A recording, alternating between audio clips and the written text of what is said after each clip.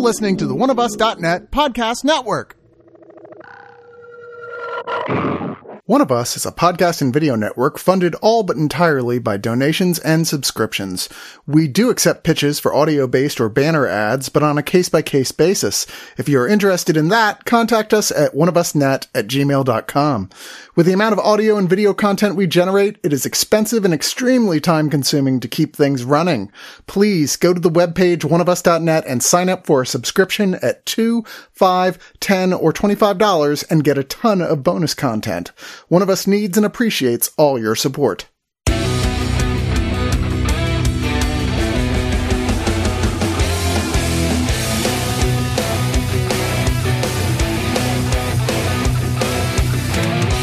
I have many theories about alien invasion. Mostly, they've never come here. Sorry. I mean, maybe long, long ago with a race that no longer exists, maybe a planet blew up before humans came and there's some artifacts deep in the earth or something. That'd be about it. But the chances of them having come here based on what we know about space travel are very unlikely. Now, that being said, if somebody was just a dick, and they wanted to have a long time plan. They're just this alien race was you know what? We want to make sure there's nobody out there that might interfere with our possible conquest of the universe a couple centuries down the road. One way to do it would be to load up a meteorite gun and shoot it Gatling gun across the universe outside your planet and load it up with microorganisms designed specifically to kill, or in the case of the movie Encounter, take over the behavior of everyone there on said planet. One would presume if you were going to do that and micro-engineer something that would control people, like in this movie, you would have them start terraforming your planet. And then you look around at global warming and you go, oh shit, what if it already happened? And I don't think we would need aliens for that to happen at this point. At this point, we're okay, well, we did it all on our own. We're ready for the Rigelians. Oh my god, we're pre-programmed. We are doing the terraforming. That's what I'm saying. God, it's all coming together. Sorry to get political on you guys for a second. You know me, I'm Chris. I can't help it. But Encounter, although it is certainly a political movie in its subtext as wonky and ham-handedly as it is, it's not on its surface super political. This is a new sci-fi thriller film that's dropping to Amazon shortly after a brief theatrical review, directed and written by Michael Pierce, co-written by Joe Barton, and starring the guy who was the big name from last year, Riz Ahmed, who had a really amazing turn in a film where he played a deaf drummer. Sound of Metal is so good. It's really good, and you should totally check it out. And Ahmed is although he had been in plenty of other stuff before this, even some really, really good stuff, although some films that were just not as many people got to see, this is the one that finally people turned their heads and went, whoa, that guy. So people were expecting big things at him for his next turn. And certainly the Encounter, they just kind of hand the movie to him. Here you go, Riz. It's your movie. You're the actor in this movie. Sure, you've got some little kids and a couple other side people, mainly on telephone calls to play off of, but it's mainly your movie, and we're going to decide whether or not that's a good thing. Joining me is Lwayne. Hey, how's it going? And Melina. Hello, you guys. I was going to say, I wanted to have That's so gentle. I wanted to have some sort of alien-esque intro, and then I realized, I already did the Mork and Mindy intro on another review, so I can't do it again. Shoot. I literally was sitting here waiting for you to do it again so I could call you right? out on it. I was nope. I'm not going to let them do it. I know they'll remember. Riz Ahmed plays lead character of Malik Khan, who is a Marine Corps veteran. When we meet him, he's in a motel room. It's a gross motel room. I guarantee you, the odds are, unless you've been on the run from the cops, you've never stayed in a hotel room this gross. I mean, unless you count playing Silent Hill. It's disgusting. And he's spraying himself with insect repellent, which he's got everywhere in there. He's looking up weird things. The beginning credits show a bunch of stuff with microorganisms, sort of invading bodies.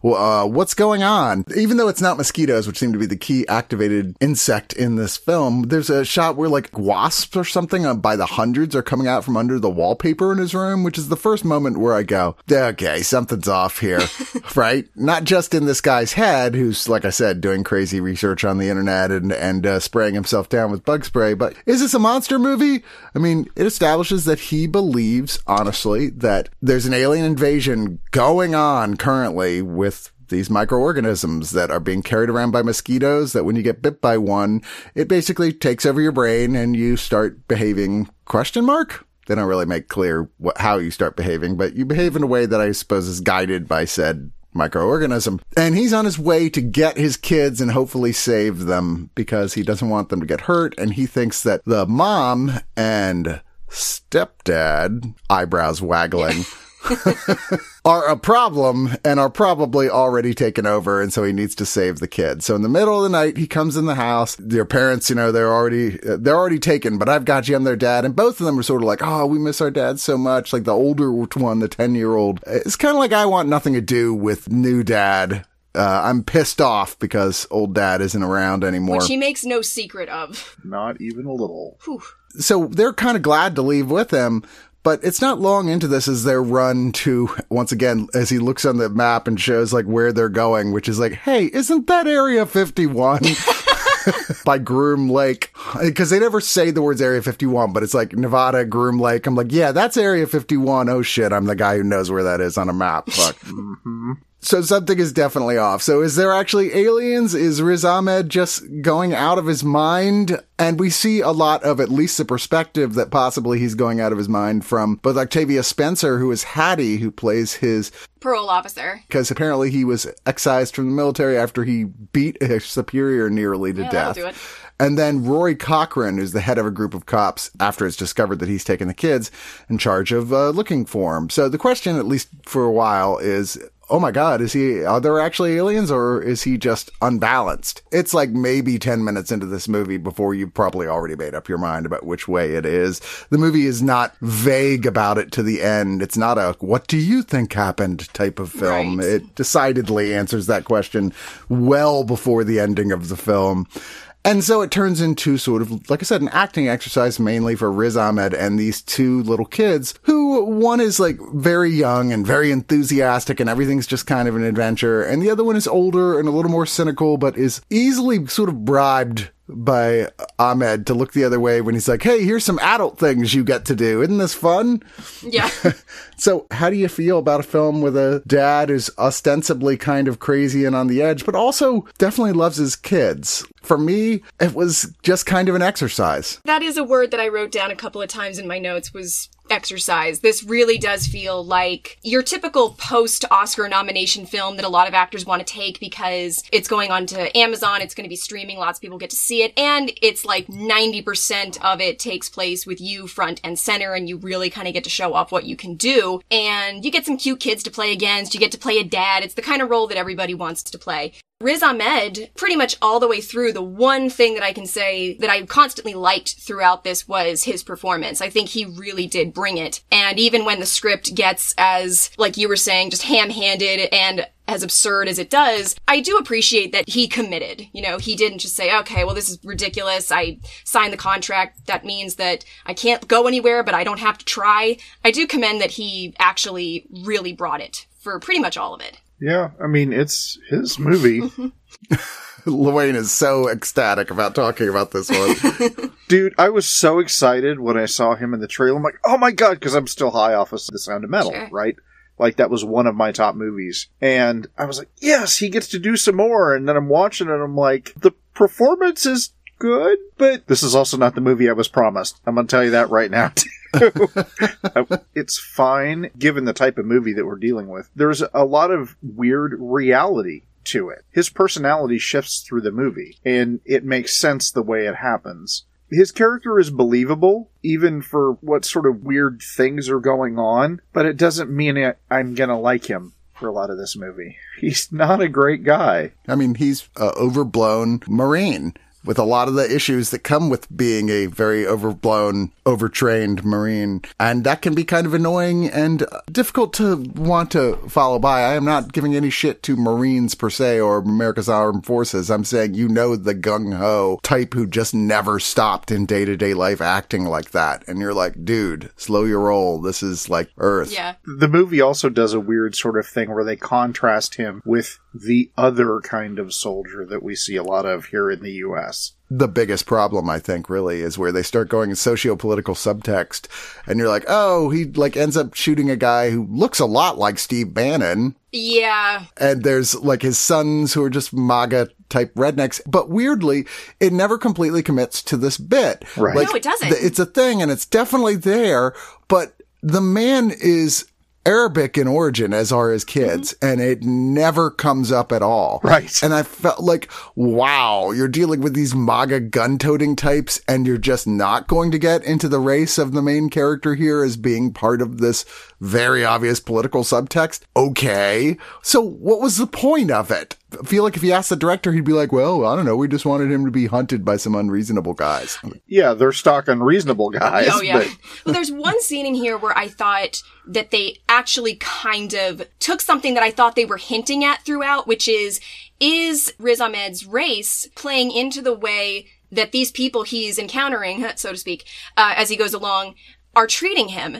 And it's not difficult to see that if you're looking for it, but I think there is one scene where they actually kind of just come right out and say it. You have somebody who talks down to him. They even ask him, oh, you were in the war? Well, what side were you on? And I was like, okay, so it seems like that was not just me putting that into it. It seems like that is there. Unfortunately, I don't think it ever commits to that enough to where it doesn't feel like really tacked on subtext as a result, where it's like, we're not going to explore that really just beyond a character mentioning it. And I feel like if you were to ask the director, well, what was the point of that? He'd be like, well, I mentioned it. Therefore, you can just piece it together on your own. But I'm like, well, I'm piecing it together on my own because I'm thinking about it and kind of trying to piece it together after the fact, more so than I think the movie actually was really putting that out there to explore, even under the surface. There's just no need for it to be there at all. I wish the film had just dodged past of any of the political undertones, which either go for it and make it the point or just leave it out entirely. Because this felt like someone pointing out, well, we got to say something about the lead character being Arabic. Why do we have to do a thing about that? Why can't he just be an Arabic actor with his Arabic children who plays this lead role? There's absolutely no reason why. And it kind of was like, made me feel uncomfortable watching it. Right. I was thinking that too, especially as it gets further along. I'm like, why's he gotta be an Arabic dude? This script is super generic in terms of who the dad is, right? Like, aside from the fact that they have the name Khan, I mean, you change it to C-A-A-N instead, and alright, it's literally anybody, right? Sure. And so, I think you're right. It either needs to go all the way in and be like, hey, we acknowledge that there's a brown guy here that we're all chasing, and the only other person in here that he communicates with that's on his side is another brown person, and everybody else is white and armed. And I'm like, okay, so go there, or forget that part. And if maybe the mystery of, like, are aliens real or are they not, was actually compelling and lasted more than 20 minutes into the film before you were like, okay, then I can forgive a lot. But it's not, it's just waiting for the other shoe to drop, a lot of this movie. And the only thing that keeps you going really is the fact that Ahmed's just a terrific actor. He can be very intense, and you're hoping this isn't going to turn into one of those movies where, as one character put it, it's about a family annihilator. You're really hoping that's not the kind of movie you're watching, because you like Riz Ahmed and you don't even want to see him in that kind of role. You want to have sympathy for him. And I feel ultimately this movie, if it's saying anything that's relevant at all, it's that, you know, there is a way to handle mentally disturbed people that doesn't involve a hail of bullets that would work pretty well. It makes kind of an argument for maybe, you know, specialists from more of the social worker and less from the gun-toting line to be first contact is the way to go with these type of encounters, if you will. By the time you get to the end, there's no way that you could ever argue that that's not specifically what they are trying to call attention to. And it really is one of those where I'm like, okay, well, I see what you were saying. I just really didn't like how you got there. Because I will say, up until that third act where they kind of drop that final shoe and it just basically becomes a, you know, balls to the wall action movie pretty much out of nowhere, I was like, okay, I see where this is going. I'm waiting to see inevitably where you take this. I am kind of having fun with it. I am enjoying this idea of how much of this is actually real and how much of this is just you as the audience kind of feeling like you are this person who is clearly very confused and is clearly going through something where in their mind they are protecting the people that they love from this really terrible threat, whatever it may be. But then when it shifted to the third act, I thought, okay, well, suddenly I'm not interested in these characters anymore because it feels like you don't have anything for them to do other than just kind of soldier toward this really trite, really overly dramatic moment that it feels like you need to have, but just is not really well filmed and really just kind of goofy was the word that just kept coming to mind for me at the end. I was like, this is just really goofy. Well, finish up with your final thoughts. I think Riz Ahmed, everybody agrees he is a fantastic actor, and I think he's really good here. That is the one thing that I was enjoying all the way through, was just watching him. And I did like what he did with this character. You know, you do, like the kids, feel kind of safe with him at the beginning. You're so excited to see him, and you're like, oh my god, I want to go on a road trip with you. This is awesome. And then I think that the child actors, Lucien River Khan is the older boy, and Aditya Godada is the younger one. I think they're both fantastic child actors, and like, I did not see child actors while I was watching this. I saw these young boys bonding with their dad and becoming, as we are, increasingly disturbed by his actions. But I felt for him the whole way. I was like, whether or not this threat is outside of your mind or conjured solely by it, I am hoping that things turn out all right for you. Other than that, I just thought, I've seen such a better version of this, and it's called Take Shelter, which I actually kind of wanted to go back and watch that again after this. I was like, that knew how to handle something like this and actually nail that, really take that subtext home. Octavia Spencer, great actress. I kept thinking you could probably edit her out of this and it really wouldn't affect much, which is too bad. I think that this is one of those roles where I'm like, she took it for a paycheck. She's there for the very last shots in the film. That's pretty much it. Yeah. And I was like, there was a point where I came around thinking, oh, that's why she's in this. And then they just kind of were like, oh, nope, she's done. That's it. I was like, oh, no, she had no reason to be here. It's official. It's not a terrible film. I think that there is stuff to be taken away from it. Unfortunately, I just don't think that the various themes that it wants to convince you it has really put together are all there. Certainly does not mesh them.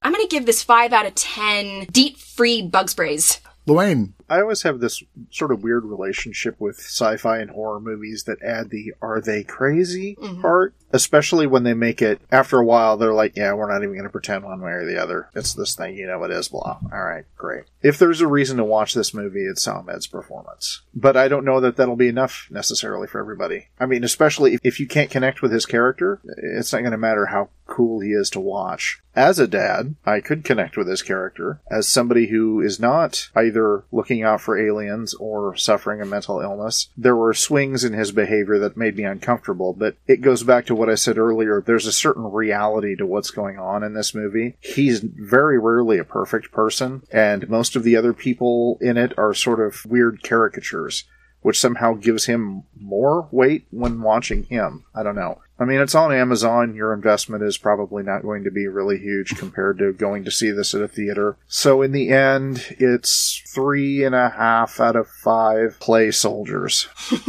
I didn't hate watching this. It's not poorly made. The only thing I can say that doesn't work completely, like where it took me out of the movie, were, like I said, the question, is he crazy or is he not crazy? I know psychologists don't use that term. Whatever. We're not professional psychologists here. But there are points where he should completely 100% believe in aliens, and this is it. But there are points early on that only make sense in the way he's dealing with situations if he doesn't believe in aliens. And you're like, well, this movie doesn't completely work if he is making shit up and knows it. I don't know. I found it kind of whole in the movie almost. I was really with this for the first 20 or 30 minutes and then started to drop off pretty damn fast. And the thing that keeps you going is that you genuinely like watching Ahmed and his performance with these kids. They're great together. It makes you wish they were just doing something charming, like going on a Christmas adventure, which I guess they kind of are. They could be. They could be. I don't know. They're in the desert. It always looks the same no matter if it's Christmas or summer, I guess. I think. I don't know. I don't spend much time in the desert, and that is very intentional. I'm going to give it 5.5 out of 10 diner breakfasts that always look great to me, no matter how greasy that spoon happens to be. Gee, always like the best meals you've ever had in your life are the ones at the worst, greasiest spoon restaurants on like a long drive across the country. You're like, yeah, we got these eggs and pancakes and bacon. There's like orange grease loading on it. And oh my God, it was like the best meal I ever had in my life. It doesn't matter how greasy or sticky the interior may be. There comes a point on every road trip where I'm like, all I want is Waffle House, and I don't care how many of the bulbs on the sign aren't working. I'm going in.